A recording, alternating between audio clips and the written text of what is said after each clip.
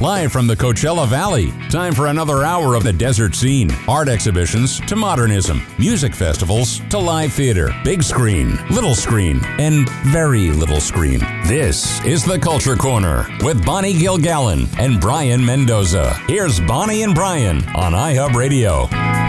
And we are back, and we wanted to just start out by doing a quick reminder again about Desert Rose Playhouse and Robbie Wayne, our dear friend who runs that wonderful place. They've, of course, moved to the old Zelda's building in Palm Springs and worked very hard to completely renovate it. It's gorgeous. They're not quite done. They're still working. They're working 24 hours a day, and they need help. They started a GoFundMe campaign.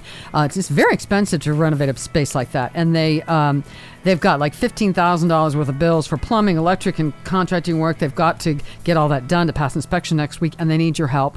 They need people to buy tickets, to donate, and to also come volunteer to paint, hammer, help clean out the place, whatever. For ticketing or to donate, you can go to desertroseplayhouse.org. And there is a GoFundMe campaign, gofundme.com/Desert Rose Playhouse. They really need your help. It's a wonderful space, wonderful theater. They do great shows, and it's going to be a great addition to the Valley. So please help if you can.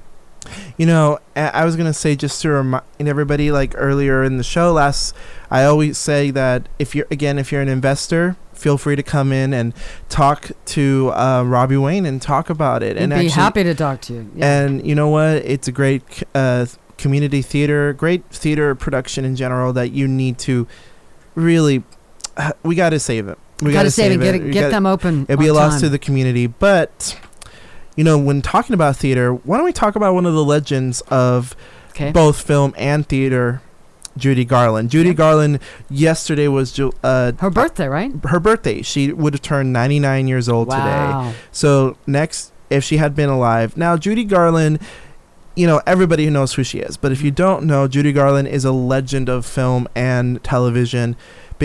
I would say television, too, because of the Judy Garland show. Even though it lasted one season, it was still pretty good, in my opinion. She had guests on. She's had some legendary performances, like with she had Barbra Streisand. Yeah. Bunch of people. And I think Julie Andrews. I think she's had a bunch of people on. Oh, yes. Yes, she had Julie Andrews, and another legend. You know, legends among legends. And Judy Garland, in my opinion, some of her best work include The Wizard of Oz, which is my actual favorite movie of all time, The Wizard of Oz. Meet Me in St. Louis. I certainly love Judgment at Nuremberg. She got nominated for an Academy Award for that movie, where she played a young woman who basically has to relive her trauma of being the wife of a Jewish man that was killed during the Holocaust. You know, I've never seen that. I've got to see that. That movie, she gives a really strong performance, and what I like about it is that there's this moment where I don't want to spoil it, but she has to sit on the stand, and she shakes the microphone at the stand in a way that's so impactful, and you almost want to cry because of how strong it is. And she's also done movies like Easter Parade, Summer Stock. She was a hell of an actress. Sometimes she's underappreciated as an actress, I think. I think so too. Like even in her day with A Star Is Born, when she lost to Grace Kelly. And I don't like to do that thing that a lot of other people do, which is call Grace Kelly a lesser actress. I don't believe so. I believe Grace Kelly was a great actress on her own. She's just very different. Yeah, exactly, like a very different actress. So when she won for The Country Girl in 1954, I thought that was her best performance on her own terms. I think Grace Kelly deserves her own thing. But I think that year I would have voted for Judy Garland in A Star Is Born, because there's that beautiful monologue. I don't know if you remember, where she talks about how she's trying to help out Lester Norman, I believe that's the name of the character. She's trying to help out her husband in that movie, and she goes on about how she can't help him and that she loves him, and it's a strain on her, but she has to live with that. Yeah. And I think the final line of A Star Is Born, I know they changed it for the Lady Gaga version and the Barbra Streisand version, but the final line, the way she delivers it, I cry every time I see it, because it's just that impactful. I don't, and I've forgotten the final line. Remind me. And my name, for anyone who hasn't seen it, it's an older movie, so excuse me for spoiling an older movie. It's okay. So she's like, hello everybody. This is Mrs. Norman Maine. when she accepts the award for her the tribute for her husband. Yeah. Okay. And this is Mrs. Norman Maine, and everybody applauds, and I think it's such a great finale. And it's not because she, is subservient to her man, but because the fact that she is going to continue his legacy and love him enough to do that. Right. And I think that's one of the great things about that movie. And the AFI Institute named her the 8th greatest female screen legend of all time.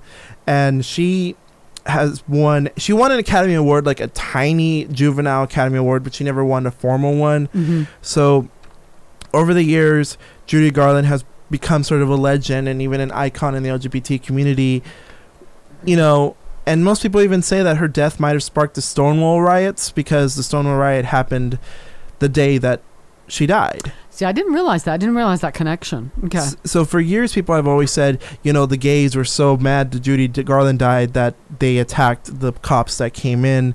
And when I'm like, okay, that's not a little bit of a stretch there. Yeah. It's just a coincidence. And but it is a connection there. And I've seen interviews where Judy Garland has had. She acknowledged her gay fan base. I'm gonna be honest. She acknowledged it, but she wasn't like over the moon about it. She's like, they're gay men. Yeah. But I'm sure she's had an interesting life in itself, because her dad was gay. Her father is gay. As I recall, as I remember reading a biography about her at one point, didn't she have a very contentious relationship with her mother? Wasn't her mother like a stage mother, and they had some issues? Yeah. I think I don't know if you've noticed, but a lot of, like, with one exception, a lot of older movie stars have had bad stage mothers. Mm-hmm. And the only one I could think of that was an exception was Shirley Temple. Mm-hmm. That Shirley Temple's mother apparently was very protective. And even in the case of, like, Haley Mills, which was in a different era of film, she also had a father that was more protective, whereas in the case of Judy Garland's mother, she's like, okay, you gotta put her on drugs. Pushed her, yeah. And she didn't care. Like, you gotta put Judy on uppers, do it. Whatever it takes to get the film and get the whatever. I just have to bring this up because it just popped in my head, and I guess it must have been on her television show. I once saw that, I'm sure you can Google it, of Judy Garland. It was just hilarious. She was sitting at a table in an apartment, and she's singing "Smoke Gets in Your Eyes," and the apartment catches on fire. And she keeps on singing, and the firemen come in with their hoses and they carry her out. It's hilarious. That is so funny. And she keeps on singing. She never breaks character once. It's hilarious. I actually think that that's one of my favorite things about her, is that there's her show had a lot of creativity. Mm-hmm. And I think that's one of my favorite parts of that show was Smoke Gets in Your Eyes, because she's just sitting there funny. And the thing is, though, even though the show ran for 26 episodes, it had a lot of problems because there would be different showrunners. Like George Solater directed the first 5 episodes. Another person produced the next episodes 6 to 13. And then finally, the rest of the show is produced by someone else. So even though there's no continuity, really. No continuity on that end. But there's debates about which era is the best. I haven't, to be honest with you, I think all of it's pretty consistently good. Mm-hmm. But I think towards the end, I can kind of see why the show fell apart, because of the fact that the ratings went down the drain. But also, even though fans wanted to save it and they rallied for it, I think at that point, I think that the variety show was on its way out a little bit anyway. Yeah, it was on its way out, but also because the variety show, it was not just on its way out, but I think it was overdone. Like, I think too many people were doing them. Overdoing it, yes, of course. And I think Judy Garland had a certain type of variety hour that people really loved, but I think maybe, like, let's say you're watching it and maybe, like, there's another variety show where there's more comedy in it. You might switch the station. You might switch there instead of a comedy hour. It had comedy too, don't get me wrong. Yeah. But it's just that it also had music tied into it, and depending. Can we talk about her voice for just a minute? We talked about this off air. Judy Garland is known as a legend, and she was absolutely. No one's going to deny that. And she was somebody who just poured her guts out on stage in a song. That's one of the reasons people loved her is she connected with her audience, and that's important as a performer. But especially as she got older, I wasn't a big fan of her voice because it's just a lot of vibrato at times, and sometimes she could get strident. She could get a little strident, and and I just to sit and listen to her, especially when she got older. I don't love her voice. I mean, she poured her guts out. I mean, that there's no questioning that. But I just her particular style of voice didn't do it for me. Let me ask you, Bonnie. Do you think the earlier stuff is better, like Wizard of Oz and Meet Me in St. Louis? I liked her better as a singer in Wizard of Oz. Yeah. Absolutely. I think for me, like I think from what please correct me, but I think a part of it could be that towards the end of her life, she was doing a lot of stuff. Yeah, the drugs, booze, yeah, the drugs. I think I know you said that she puts everything in there, but I think it was at a point towards the end that it was everything. Yeah, and that. Do you feel like you felt like it was uncomfortable for you listening to her voice at that point? Now, I really don't. I mean. It was tough, I think, to watch towards the end to watch because I think people knew that she was sort of having a breakdown at that point. Yes, but it wasn't that the emotion made me uncomfortable. That's not it. It takes a lot for emotion to make me uncomfortable. It just was the sound of her voice. I mean, I've seen people. I heard singers who could be very emotional, but just had great instruments also. Oh, yeah. And it was a beautiful sound in addition to being... I mean, a great example of that is Paul Robeson doing Old Man River. Oh, yeah. Of course. I mean, you hear Paul Robeson doing Old Man River. To me, once he did that, you don't have to do anything else the rest of your life. He's poured his guts out, but it was a great sound, too. Oh, yeah.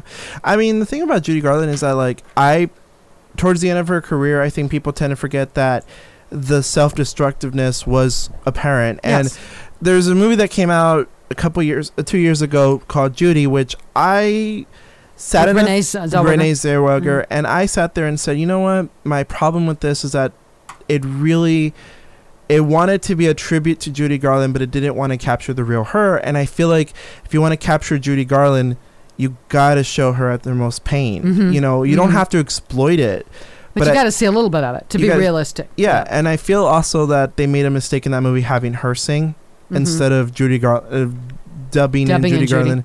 And I also think that towards the end of her career, Judy Garland it was just a lot of pain. And also, like, when you see her final performance, like one of her final movies, A Child Is Waiting, you can see like this real pain in her eyes that's very hard to avoid. And I think that when you watch her movie careers, you see a tapestry of her life story, like Wizard of Oz, the peak, or Meet Me in St. Louis, the sort of like struggling young girl. Mm-hmm. You see all these, the way her movies almost tell her story. Wizard of Oz, a girl lost, trying to find herself.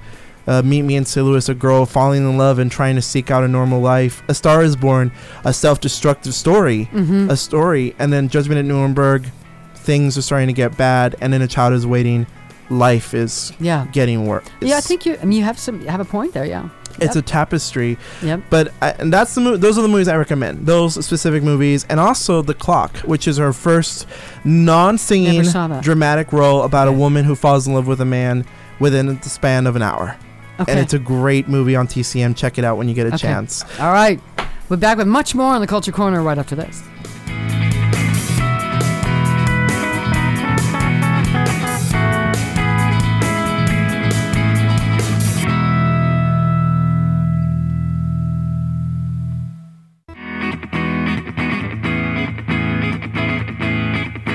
The curtain rises on local and regional arts and entertainment. From music to theater, films to fine art, it's the Culture Corner. Get connected. Call 760-544-TALK. That's 760-544-8255. Here's Bonnie and Brayan on iHub Radio. And with the pandemic still kind of lingering its ugly head around lingering, here. yes. We're getting to the end of it, but I also believe that we're still not exactly in the middle of it, but towards the end of the second act. Not quite in the third act. Yeah. But a lot of governments have actually decided to start opening things up and start loosening up restrictions, including here in California. In literally 4 days, California will drop a lot of restrictions and essentially be reopened. So there's that. And our next story actually does relate to that. So Andrew Lloyd Webber, who we all know as the composer of Phantom of the Opera, Evita, Jesus Christ Superstar, Cats. A number of shows, yeah. Now, I'm going to play a little guessing game with you. What do you think all these shows have in common? If there's one element about all these shows that you can name, other than the composer, they're very weird shows, all separate. What do you think is a defining quality of all his shows? Let me think for a second. I was trying to think if they're, based on something else, but no, Jesus Christ Superstar wasn't based on something else. Like maybe the Bible. Yeah, okay, you're right. Oh, that's a good guess, but it's something else, like something technical. Something technical. Or even, just a guess. We'll see. I'll have the answer. Well, I mean, they're all very majestic in their own way. All, no, Phantom doesn't have that large a cast, I guess. Hey, you actually hit it there. Large. Okay. They're all big musicals. Big productions. Musics. Yeah. So, I was gonna say, I know we talked earlier about like smaller productions and all that. Now, can you think of a practical way, in your opinion, for musicals like Phantom of the Opera require huge chandeliers and stuff, yeah, and Cats, which requires literally like giant set because there's a flying wheel at the end of it, or in the case of like Starlight Express, which is maybe his worst musical. That's a whole different thing, yeah. A whole skating ring, and Evita, which requires like crowds. Yeah. Do you think there's any practical way, in your opinion, that they can do that during restrictions right now? Like, if you can, is there any way? Let's be honest. I think it would be tough. It would be tough. Yeah. I think so too. So Andrew Lloyd Webber said that he said in an interview that he is going to try to reopen all the theaters on starting June 25th, all his West End theater productions of Cinderella, because Cinderella is starting to do previews. And at the West End Theatre in UK, which is the equivalent of the UK equivalent of Broadway. Yes, for those of you who don't know, but I'd be surprised if you don't know, you're listening to the show. But according to this, the government said they might have to push it back maybe a few days and all that, which I'm not surprised that they will, because of the fact that there's a COVID variant, the Delta COVID variant, and Andrew Lloyd Webber is furious about it, saying that he thinks it's impossible to open up his shows and those restrictions. And he has stated, "We can open safely. Please let us open." And he said, "They can come to our theater and arrest me." And that is actually the statement that has been going around. He said he is ready to get arrested if his theaters open up. Now, so let me just clarify some details here. So he doesn't want any restrictions like number of audience or seating or anything like that? He wants no restrictions? No restrictions. And I think the restrictions in his eyes are not necessarily the audience, but the amount of people on stage. On stage, okay. Yes. And I think that's I think we often forget about the audience is not the only amount of people. Exactly. It's on stage. So I do want to sympathize a little tiny bit with Andrew Lloyd Webber. Like, I get it. Like, his musicals are big, and there is this pressure to have these big musicals by him. And because I don't think when you go to an Andrew Lloyd Webber musical that you expect it to be small scaled. I've been to a production of Phantom with a small chandelier, and it doesn't hit the same. The chandelier was about as small as this, a little bit smaller than this table, for example. That's how small it was. Okay. And this table was actually 2 times bigger than that chandelier. Okay. And oh my God, like, I get that, but I also believe that he needs to be. He probably should. I don't know. It's a hard question for me to answer. Like, it's a hard thing to answer. I get his sentiment, but it's also like, I think he could afford to be a little bit patient. Yes. It's not like he's starving, number one. Yeah, and it's like we've all waited so long. And, if you maybe he should figure out a way to branch out and find or write or create some smaller cast shows for now. Yeah. Try something new. Try something small with, 5 or 6 people in the cast instead of, and just see. I mean, because here's the thing. It's really comes down to just the people that were punching people out about wearing masks. This is a life or death situation. And you're talking about people's lives and their health.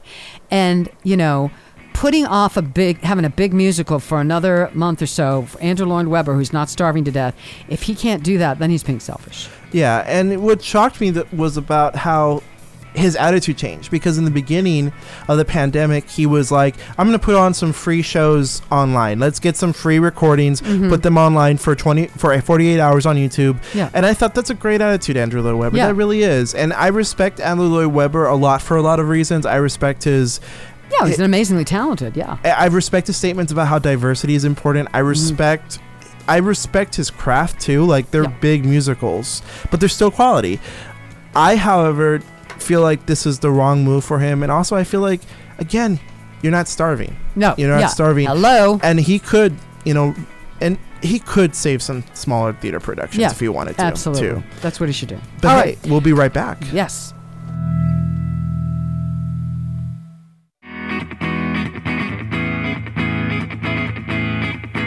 You're listening to Bonnie Gilgallon and Brayan Mendoza, talking arts and entertainment on iHub Radio's The Culture Corner. Live from the desert cities of Southern California, here's Brayan and Bonnie. And we are back on the Culture Corner, and now we're joined by Carol Teitelbaum, who's a very interesting woman. I've run into at a couple of, events like Women's Leaders Forum and that kind of thing. And she, there are 2 different things we want to talk about today. One is she is a licensed marriage and family therapist, and she's the president of the California Association of Marriage and Family Therapists, and chairs the It Happens to Boys project, which is about helping men and teen boys who've been abused as children, because it does happen to boys too. And then we also want to talk about a book that she's written. Hi, Carol. How are you? I'm good. How are you? Good. So let's talk about your therapy work first. Obviously, you've had quite a career as a therapist. How did you get involved in sort of specializing, if you will, on helping men and teens who've been abused as children? How did that? Is that what you started out specializing in, or did that evolve? Well, I started studying child abuse back in 1985, a long time ago, and with Alice Miller, who's one of the leading abuse survivor workshop authors back then. She was really well known. She wrote the drama The Gifted Child and The Body Always Remembers, and I studied with her, and she talked a lot about perpetrators, and then she talked about what happens to the body, what happens to relationships. And so I've always worked with survivors from back when, that's when I got licensed in 1985. But then I was on the DA's Committee for Child Abuse back in the 1990s, and the doctor who was in charge of Eisenhower's emergency room said, I'm seeing that there's a lot less boys reporting sexual abuse than there are girls. And I have a hunch that that's not really the case. And he said, what do you think? And I was the co-chair of the Coachella Valley Child Abuse Council then. And I said, you know what, I'll take that back to our council and see if they'll take that on as a project. And we did, and we had a billboard, and we had flyers, and we got postcards made. And one of the men in my group did the art for the postcards and for the billboard.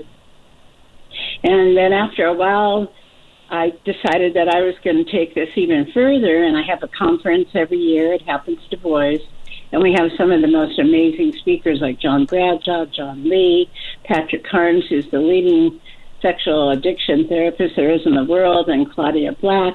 And every time I called, and Dave Pelzer, who wrote A Child Called It, and every time I would call someone, I would say, we can't afford your salary. I know that you're amazing and you make a lot of money, but we can't afford it. And when I told them what I was doing, they said, we'll help you. And they reduced their fees so much And then we started a group for men who started, this is 13 years ago we've been doing this.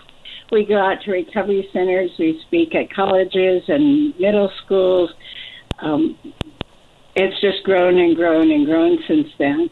And the reason that, everybody asks me, you're a woman, why are you dealing with men who've been abused?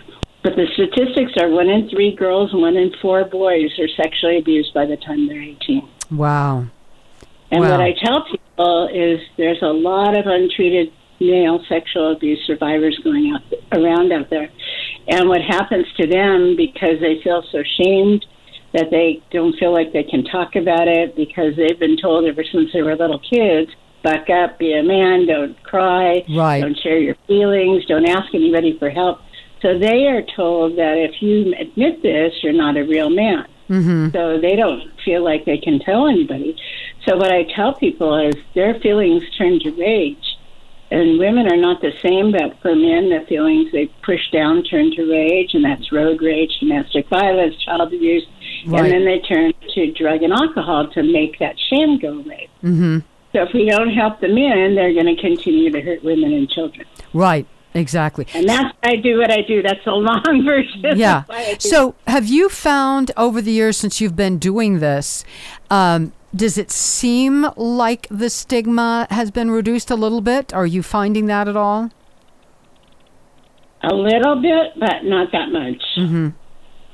What happens is there's a big case. We actually got called when Penn State happened. We got called to help them. Mm-hmm. And so when that happened, it was all, everybody talked about it. Everybody wanted to do something about it. They said they were going to do a lot of things about it, and we're going to have a conference, and they were so excited they could talk to me.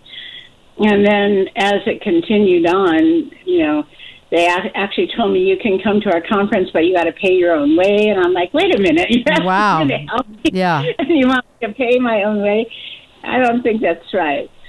And then when Sandusky was found guilty, I got a call again. They said, okay, everybody's fine now, right? He was found guilty. I go, no, their healing is just starting. Absolutely. Yeah. Yeah. And that's what happens when somebody's in the news. Everybody's talking about it. As soon as it's off the news, it goes underground again. Mm-hmm. Mm-hmm. And people have told me the most outrageous thing, like boys can't be abused or they just get over it. It's not a big deal. And it is a big deal. It is a really big deal. Absolutely. Carol, my co-host Brayan has a question for you. Now, okay. I actually had a question for you because, funny enough, there was this, actually not funny enough because it isn't funny in my opinion. It's actually really sad. Mm-hmm. There was a story recently published about Kevin Spacey who was accused of sexual assault and his victim was men, right? His victims were young men as opposed to women. Now, I wanted to ask you, do you think Kevin Spacey actually got rehired for another movie role? Which is something that I've noticed has not happened to other people who have been accused of sexual assault if their victim was a woman so far. So I wanted to ask I wanted to ask your thoughts on that, but I also wanted to ask, do you think in a lot of cases, even though it's already hard enough to sort of to persecute people who have raped women, do you think it's difficult enough do you think in some cases it's more difficult to persecute if it's a man? If the victim was a man?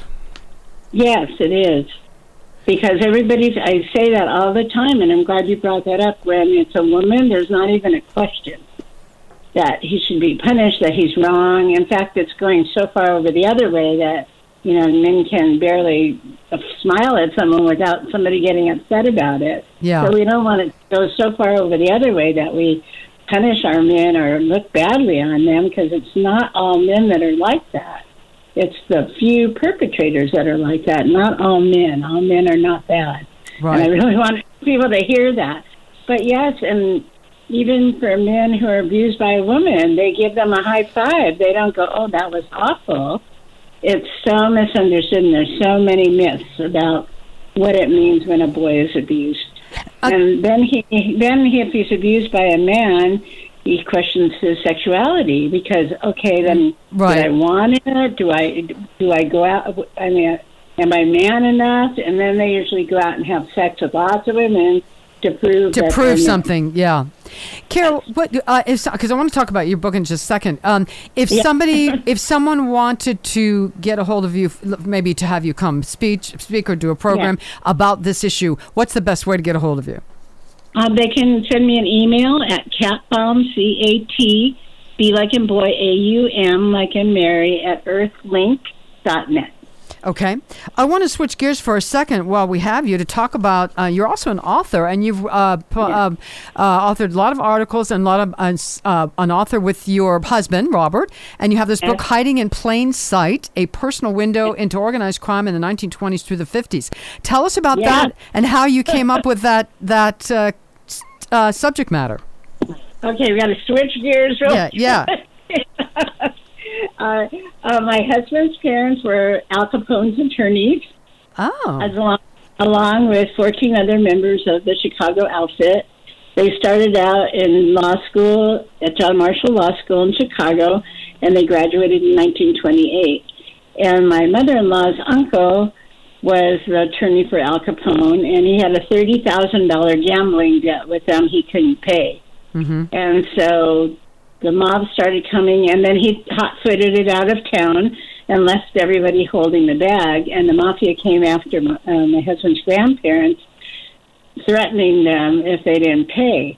And so here's my mother-in-law, and she wasn't married to my father-in-law, but they were friends, and they had just graduated, and they said, okay, if they become our attorneys, we'll let the debt go.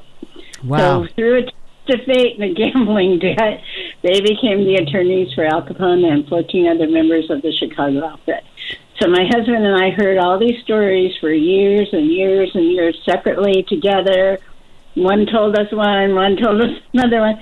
And so we decided we might as well write the stories down. So that's what we did. So this is really a book about their relationships with all these different clients, Al Capone, Bugsy Siegel, all these people who everyone's so fascinated about. And he grew up at the Loveless Ranch in Indio. It was built for Franklin Roosevelt. Mm-hmm. And he never took possession because he passed away, but Eleanor came out and said it's too damn hot here, so she left. And Walter Kirshner sold it to my father-in-law. So that's where he grew up, on this big gate ranch on Madison and 111. It's been torn down now, but the foundation is still there. Mm-hmm. And you can see kind of where the pool was and everything. Yeah. And they had these huge parties with elected officials and the mafia. And wow. All together. So a question about the book. So were you concerned at all? I know a lot of these people have passed away at this point, but were you concerned at all about, did you feel free enough to be totally honest? Were you concerned about any relatives or heirs of people in the book being upset about any of it?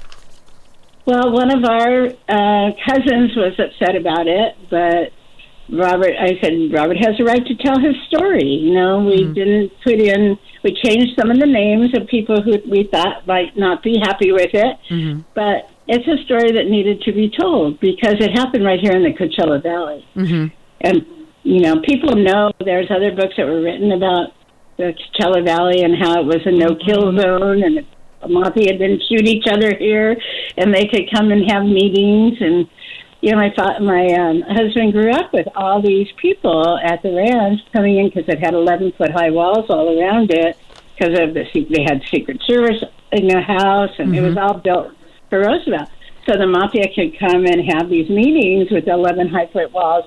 So he grew up seeing all these people, on a regular basis, and fascinating. And it was also really tragic for him because they hired bodyguards to protect the kids. And one of the bodyguards actually sexually abused him. Oh, jeez. Oh. And his sisters. Oh, my gosh. So what looked so perfect on the outside was not so perfect on the inside. I'm just curious, why was the Palm Springs area considered a no-kill zone for mafia folks? That's interesting. Because they could come here and relax and have fun. And they all agreed that this was a safe place for them to come and have meetings and not hurt each other. Wow. That's it. Just that alone is interesting. Yeah. So, when did the book come out? How long has the book been out?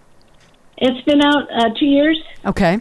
And my husband wrote another book called Frogs and Snails and Mob Tales. Growing up in the shadow of Al Capone, and that's about his relationship with the parents and about his abuse. So that's not for the faint of heart. Yeah. All right. The website is Catbaum, CATBAU. No, the website is creativechangeconferences.com. Okay. I'm sorry, creativechangeconferences.com.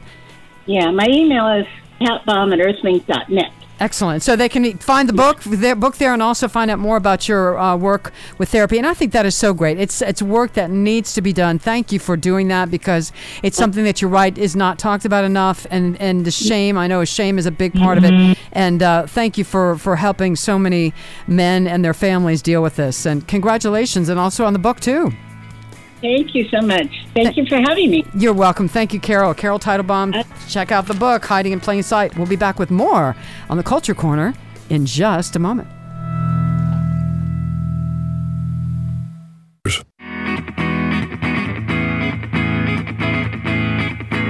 You're listening to Bonnie Gilgallon and Brayan Mendoza, talking arts and entertainment on iHub Radio's The Culture Corner. Here are Bonnie and Brayan. And we are back, and I just want to get this one thing in. And we just spoke with Carol Teitelbaum, fabulous guest, and we forgot to mention, she and her husband own a local publishing company, www.teitelbaum, and that's TEITELBAUM publishing.com, www.teitelbaumpublishing.com. That's where you can get the book, Hiding in Plain Sight. Okay. Hey, so I was actually going to want to talk about, so there's an author named Elin Hilderbrand. Elin Hilderbrand. I always forget how to say her name, but she has written a lot of books that are very famous for being beach reads. You basically read it on the beach. It has, it's famous for its beach stories and all that. Easy read. Yeah. Easy reads, but they're still, I'm going to give her credit, they're still pretty complex books, and they're very thoughtful. Summer of '69 is a really good book, in my personal opinion, but even her newest book, which I've read bits and pieces of, is good. I think it's probably her best work, but it has gotten a lot of controversy, and even she admits maybe she made a mistake. So Elin Hilderbrand has asked for the Anne reference to be cut out of her book for future publishing and for digital release. And the reason why referencing Anne Frank in her book might not have been the best thing in the world is that she said she had a character who's planning on staying in her friend's attic. There's a part in it where a character talks about it, and she says, "You're suggesting I hide here like all summer?" Vivi asks. Like Anne Frank? This makes them both laugh, but it is really funny, and so is Viv so far off base. It's basically that it was an offhand... It's not funny. An offhand joke. Yeah. And again, I was quoting the book there, so I don't think necessarily it's funny, but the characters in the story, that was they a both section laugh. of the book. Yeah, and it was bad taste. Yeah. I think a lot of people have actually said that it was casual anti-Semitism, and they felt like she herself made it sort of like a throwaway line, sort of dismissive of the experience that she had. And even then, later on, she actually did form an apology and said, you know what? She said, it was meant to be hyperbolic because it was in the context of children, right? And she wrote, but it was a poor choice that was offensive and tasteless. Those of you who read Summer of '69 will realize Anne Frank was a courageous young woman whom I've revered, and her story remains deeply influential in my life. I will always strive to write in good faith. Golden Girl is a novel that I wrote for my children and wanted them to be proud of every word, but she has asked the publisher to remove it from the digital versions, and that from future printings you could technically go out and buy, if you want to have that passage in there, there are copies out there. You could find it if you wanted to, yeah. But in the next printing, it will not be on there. Well, you know what? It was stupid and it was in bad taste, but you have to give her credit for acknowledging it, apologizing, and taking out a future copies. So that's good. Yeah, and also I feel like this is a case of, like, I think we've heard this story a lot recently about authors who go back and realize, you know what, maybe that wasn't the best thing. I think that, again, just to reiterate, it's every right of an author to realize their mistake. It's their material, and they have it's not cancel culture. It's nobody else taking it out. It's the author deciding on their own. Yeah, of course. And I think it's great that she did that. Me personally, like, looking at the line, I understand why in the context of the line it was children saying it, but I also understand fully that, like, it was the character, the story of it, from my understanding, is that it's a woman watching over some children from, like, the beyond, like basically heaven, and that the older woman is kind of laughing at it too. So I kind of feel like if she wanted to contextualize it better, she could have those lines in there, but have the older woman who's watching over them to sort of be like, huh, that's not great. Right. Like, instead of sort of laughing along with it, I mean, I get... Call them on it that it's not funny. Yeah, call them on it, or have somebody say, like, oh my God, but that's... Like, I would... Because I've seen conversations like this where someone... I've been in real life where someone would make a statement like, oh my God, it's staying at home, I feel like Anne Frank. And then someone saying, hey, you know what? That's not cool. That's not funny. She had... Poor taste. She had no choice. No choice, you know. Because what happens is someone's going to read that book, or some teenager, some young person is going to read that book and think and see that section and think that this author thought that was okay, and they'll think it's funny, and then carry that on to someone else and think it's funny, and it's not. And it also gives you the wrong impression of Hilderbrand, especially considering that when Summer of '69, her characters have a lot of respect for Anne Frank and like sympathize with her. So it's sort of like this weird thing where I think maybe she felt a little too comfortable in the story. Because in my personal opinion, like the Anne Frank story, I always tell people, you know, don't be very careful with how you admire that story. You know, don't like make jokes about it or feel too comfortable about it, because it is meant to be uncomfortable when you read it, though. Like, because it is her personal experiences, and and also not to like. I think in a lot of ways, even Anne Frank's father has said like he never felt like people should view her daughter as a hero, but to sort of view her story as sort of a story that needed to be told more so than anything. And so I think Hilderbrand probably got too comfortable with the material and decided, you know, I'm going to make a offhanded joke that teenagers would make. And I get that. But I also feel like when I watch stuff about teenagers are not as dumb as we make them out to be. You know, I feel like I've seen a lot of very authentic depictions of teenagers in which they're very respectful and very thoughtful, and some are, of course. Yeah. But even the ones, it's the framing device. For example, if the book framed those jokes as unfunny, then you could get away with it maybe because you're contextualizing it. It's like I've seen movies about racist teenagers, but in the story, it's made clear that they're the villains. Exactly. That's the difference, yeah. And because here's the thing. There's really nothing funny about the Holocaust and Nazis. There's just not. You know, there's nothing funny about it. So yeah, and the only person who got away with making any type of joke, wasn't even making fun of it directly, was, you know, Charlie Chaplin with The Great Dictator. But he was making fun of like dictatorships in general, but he wasn't making fun. And that was a larger context, and that's different. And also, I always tell people, if you're not Mel Brooks or Charlie Chaplin, don't try it because you're not talented enough to even try it. Exactly. And they're not even making the jokes that I've seen some people make. They're making jokes about at the expense of the bad people. So, all right, let's talk something positive.